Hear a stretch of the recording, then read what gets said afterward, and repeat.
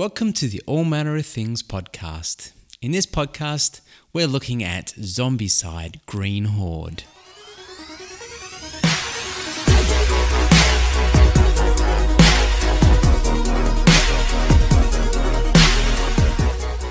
Hi, my name's Peter. And I'm Shondell. And today we are doing a sequel episode, which is a new format we have for games that are standalone games but follow a game that we have already reviewed. So in this case, we're looking at Zombicide Green Horde. We have already reviewed Zombicide Black Plague, and a lot of the gameplay and the look of it and everything is the same. So if you want to know a bit more about the game, listen to that Black Plague review first. And we're just going to really focus on talking about the differences today between the two games. I mean, just before we start doing that, there is a lot to be said about how this does feel like a sequel. Like the artwork is so much similar. The way the miniatures feel, look, the style, it feels like a sequel. It doesn't feel like it feels like an expansion of the universe of Zombicide. Yeah. So it's very well done the way they've done this, and they've kept that theme running through, and it doesn't feel out of place at all. It doesn't feel tacked on almost, which is clever. Yeah. So let's start with the differences though. The first thing that we've picked out is the fact that in Zombicide Black Plague, you have humans, whereas in this sequel, you have orcs. Yes, so this is for the bad guys, the zombies. Yeah, the zombies themselves. The Black Plague ones are humans, the Green Horde ones are orcs. There's not really too much to say about that. They are different miniatures. In this one, they're green. In the original, they're like a browny colour. Yeah, so and you still have your orc walkers, the fatties, the abominations, the orc runners, and the orc necromancers. So pretty much feels the same way, the same roles, the same characters. I suppose in some ways they could be interchangeable if you wanted to. But it's great that they've got these green characters. They look great. The detail is amazing. Yep. There's one thing that Cool Minis or Not does an amazing job of. It's the details of these minis. So well done to them. The thing in this one that does drive me a bit nuts is that in the original, in Black Plague, you had, well, it's not really the original really, isn't it? No, because Zombicide was the original. Yeah, exactly. We're basing this on Black Plague because it's the one that we've reviewed before. Yeah. So based upon Black Plague, the differences on the runners to the walkers is quite difficult to see, at first glance. Yeah, it was really obvious with Black Plague which ones were runners and which ones were walkers when you had to take them on the board. They were in a sprinting pose. They looked like they were, skin and bones, and they were just, it was very, very easy. This one, it seems like they all want to be striking the similar pose. So looking across the board and trying to pull out the runner to a walker, there are a couple of poses that look very much the same. Yeah. And I think you have to kind of focus on their ears, and their nose are a little bit pointier, and it's just it's a very small detail to be looking at in a hurry. Now, if you were to paint them, I'm sure they would make a lot easier to be able to identify them. But there are so many. Box, though. There's so many there that we just, I don't think we'll ever get around to painting. Well, we don't really paint them anyway, So the next feature that's different is the way the damage is inflicted. Yes. Now, this is a really interesting one, and I quite like this difference. With the original Black Plague, it didn't matter what hit you, whether it was a walker or a fatty or a runner or the abomination even. They only ever did 1 damage to you. But with this one, the different characters do different amounts of damage to you. Which makes sense. It's the whole theme running through. So you would imagine that an abomination or a fatty would hurt you a lot more than just a runner or a walker. Yep. And so that's kind of cool. It does make it a lot more dangerous to be hit by, like an abomination hits you for 3. So if you get hit by abomination, you're pretty much dead straight away. So there's a lot more pressure on getting out of the way of everyone. Yeah. Or at least, getting making sure you're hit by only runners or walkers and not more powerful creatures. Now, we've got to say at this point that playing Black Plague, we may have played it wrong. Okay, Yes, we played all 10 quests. Yeah, wrong. Wrong. Yeah, which probably means we need to go back and replay them.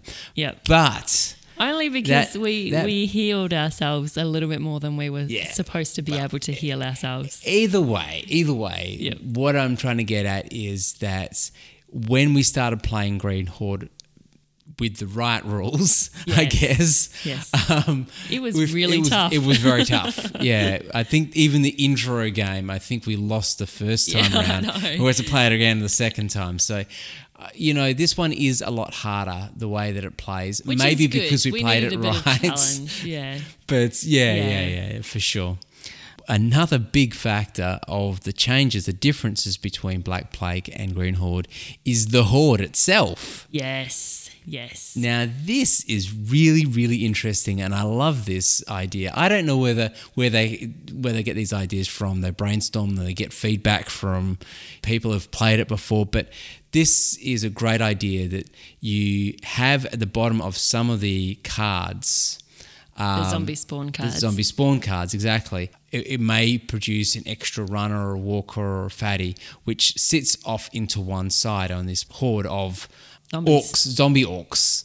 That just gets larger and larger and larger. And then eventually you have something called Enter the Horde card, which they just drop at a certain gate, which you just flip over, if that's the gate portal, whatever it is. Spawn point? Yeah, spawn point. Okay. So they drop at this spawn point and of mass. So you got to keep your eye on this, and you got to try and keep that number down. Yep. And you've also got to think about all the other zombies on the board and how am I going to keep these numbers under control, because when that horde does enter, then I've got to attack all of them. So I've got to be prepared for that. Yeah. Now, one thing I do like about this is that there is a little bit of balance there. It's not just all hard. That you do have, if you can time it right, if you've got the horde down at a certain number, or a horde has just been released, and then you have another Enter the Horde, you don't just get the same number or anything. You get whatever's in that pool. Yeah. So if it hasn't had a chance to build up yet, it's not so bad. Yeah, and that has happened to us a couple of times, and gone, it's a thank bit of goodness. a relief. Yeah, exactly. So it's good. It's a strategy to keep the horde down. Yes. And a bit of luck there as well. And how you keep the horde down brings us to the next difference, which is the trebuchet. Yeah. So the trebuchet is a weapon, but it's not a weapon from a card. It's a physical weapon that sits on the board, and it does fire in many different ways, and it is the only weapon that can target the horde when they're not on the board. So you are able to use that weapon to try and keep the horde under control. Yeah, so you've got the different types of ways that it can hit the horde or anything. I mean, the trebuchet can be used across the board. Yep. And as long as it's a certain distance away from you, you can't shoot. When it's right next to you. Yeah. Which makes sense. It's like a distance weapon. Yeah. So you got it's like a scatter shot, a grape shot, and a boulder. So they go from being a really dispersed, only hit the weaker style of orcs versus the boulder, which is trying to hit the potentially the abomination. Yep. But you've got less dice to do that with, and you've got to get a higher number. So it's really good balance, and it does work really well with this horde idea. Yes. And so you got to kind of protect it as well, is the thing. And you have to. You can't let the orcs get close to it, but you can drag it and move it. You can drag it, but it takes almost all your actions for one turn to move it because it's so big and heavy. But you can't move it through doorways or through you can't drop it down into like this part of this game as well as what we talk about in the next couple of sections. But there's a lot of obstacles there as well that Black Plague never had. Yep. So and that's you can't great. move it through all of those. So potentially it could be stuck in a zone where it can only just move back and forward one square. So what you do is you end up with all your guys, your heroes, are surrounding this trebuchet, trying to keep the horde down. Whereas you got another. It's almost like you're forcing the team to splinter off to achieve the objectives, while the other team is standing by the trebuchet. We've played at that before, and we've won, and we've been quite successful with that strategy. We're not saying it's a strategy that's always going to work, though. We've only played it a few times. But there's a couple of times we've had to go on. We've just had to abandon the trebuchet altogether. Exactly. Yeah. So do you stick with it? How long do you stick with it? Because I mean, once you abandon that thing, you can't keep the horde down. So you better, protect it as long as you can. Is what I'm trying to say. So that leads us on to the obstacles that you were talking about. Yeah, so you've got like hedges, which is very interesting. Now, this makes distance weapons really hard because you cannot see through to the other side of the hedge. So the way a hedge works is it blocks your line of sight. You can move through it, but when you do move through it, you have to roll a dice and potentially encounter a orc walker on the other side. Unless, of course, you've got one of your other heroes that is already on the other side who can see and tell you that no one's there. The coast is clear. Yeah, again, which works well with the theme and the idea of the world. Yes, they've thought about it. So it's good. They do make it feel a lot more like it's the outskirts of town because you've got a lot of gardens and you've got a lot of hedges, but the hedges, they just feel like that everywhere. They're always blocking your line of sight, which is why those distant weapons don't really feel like they work as well because you don't have line of sight. It changes your strategy altogether. The way that you fight these orcs, you can see them because we've got a top-down view of them and we know where they're approaching. But as a survivor who's running around the place, you can just imagine that zombies are coming left, right, and centre, and it's very clever, very good. The next object that gets in your way, I guess, is the barrier. Now, barriers you can see through to zombies, but you just can't get through to them, and you can use your range weapon to get through them and fire through to them. So it does work in your advantage to have barriers. We can't really talk much more about barriers because we haven't actually played them yet. They don't play in some of the earlier quests, as far as we know, unless we've been playing it wrong, which is, as we all know, is quite likely with us. So the next obstacle is water. And water is an interesting one because you have sort of ledges that drop into the water and then you've got shoreline as well. Yeah. So you can imagine walking through water, it's a lot more difficult than walking on land. So you have to use more actions to get somewhere. Yep. Then the shore areas where the water's a bit shallower, you can move through quickly. And then you've got the ledges essentially that drop into the water where you can drop into easily, but you have to kind of climb out. Zombies can't climb out of water, which does lead to the situation where you can be standing on a ledge, the zombies are following you because you're making noise, but they can't get up to you. So you're sort of like shooting fish in a barrel? Was that the saying? Yeah. You just shoot down at them, which feels a little bit like cheating. No. It's a strategy. It's a strategy. Look, you've got so much going against you in this game. You've got to make the obstacles work for you. And I guess that's part of having those barriers as well. Yep. Like the hedges really work against you. Yes. And they make you very cautious about moving through a hedge in case you roll a dice and produce a zombie.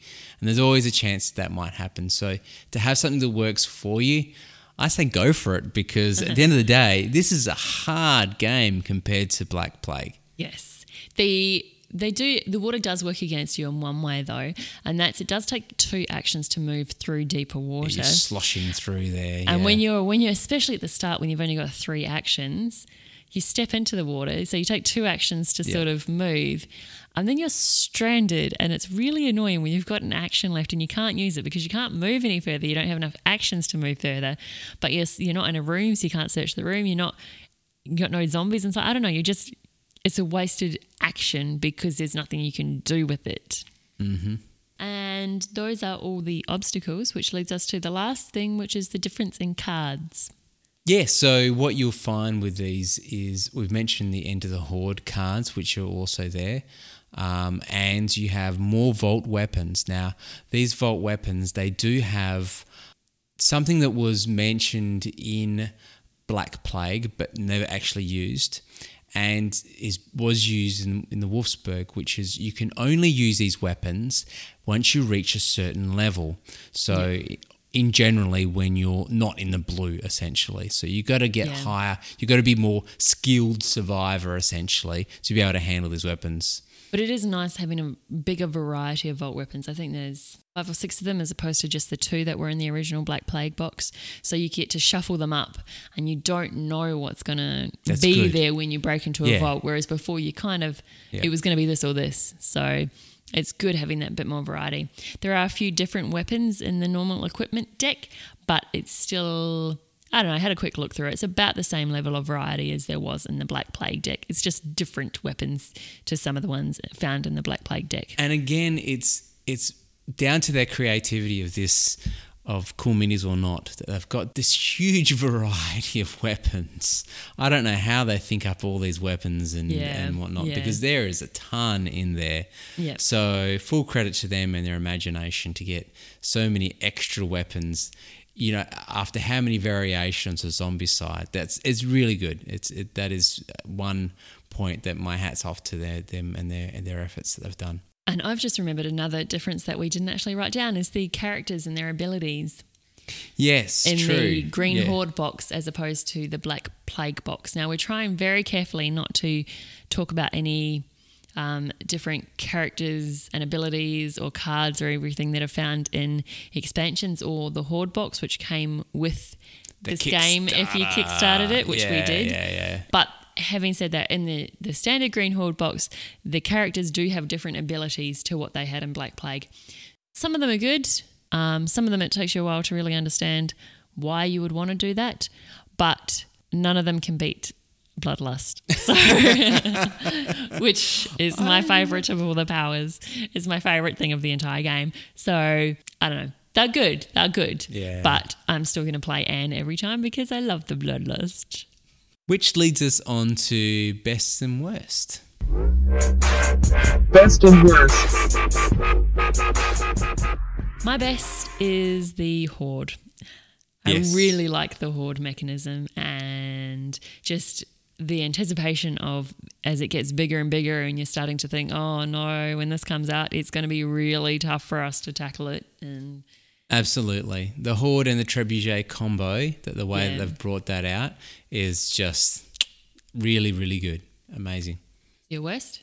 Worst is what I've mentioned before, which is the minis, how you can't really from a distance identify the difference between a runner and a walker. And it really bugs me. I feel like I need to put a dot or something on the bottom of the things just so I can see from a distance what is a runner and what is a walker. Yep. Mine is the hedges. Yeah. Yeah. I know, okay, partly, yes, they're going to make the game harder and that's good, but there's too many of them, and the fact that they almost make those long range weapons, like I'm not talking about, you're just your range of one, but like your longbow, it's almost redundant. Like no one wants to, before that was really powerful, but now it's almost like no one wants to carry it because to get someone that's 3 away from you that you can actually have line of sight to is very rare.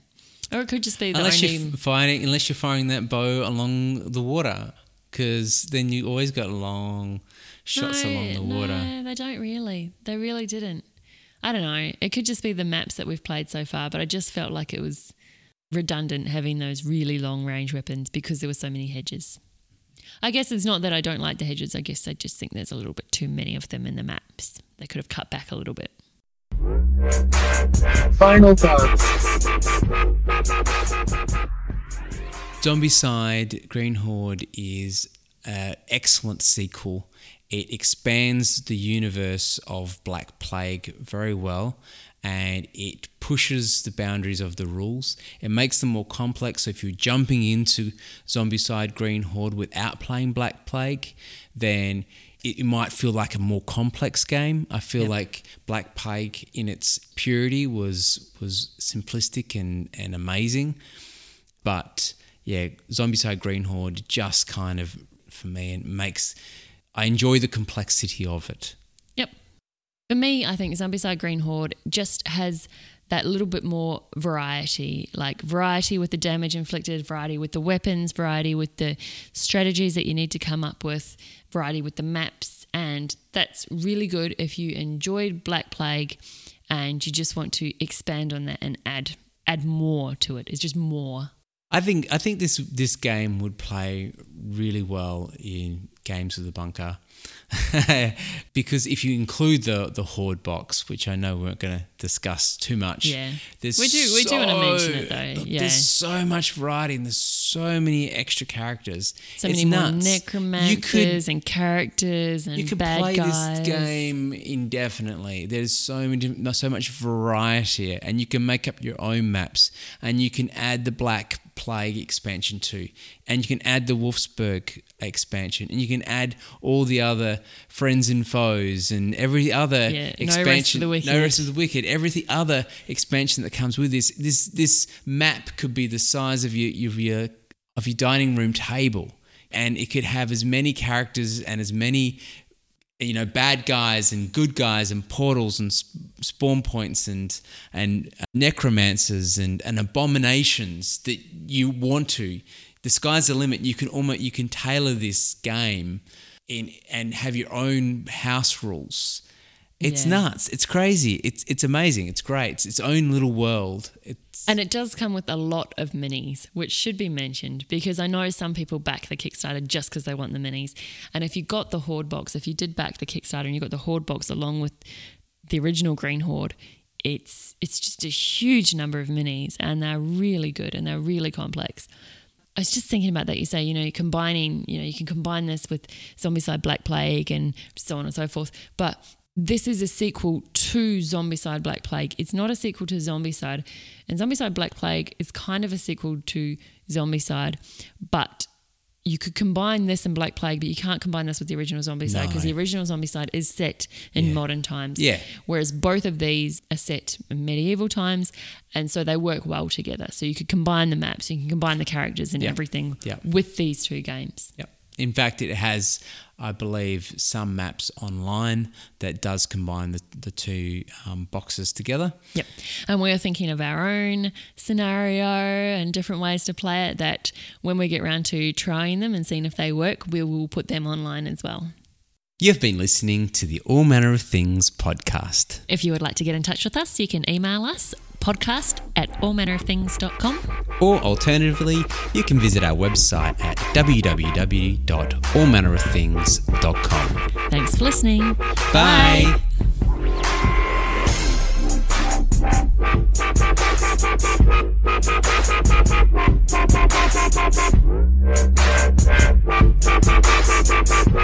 Bye.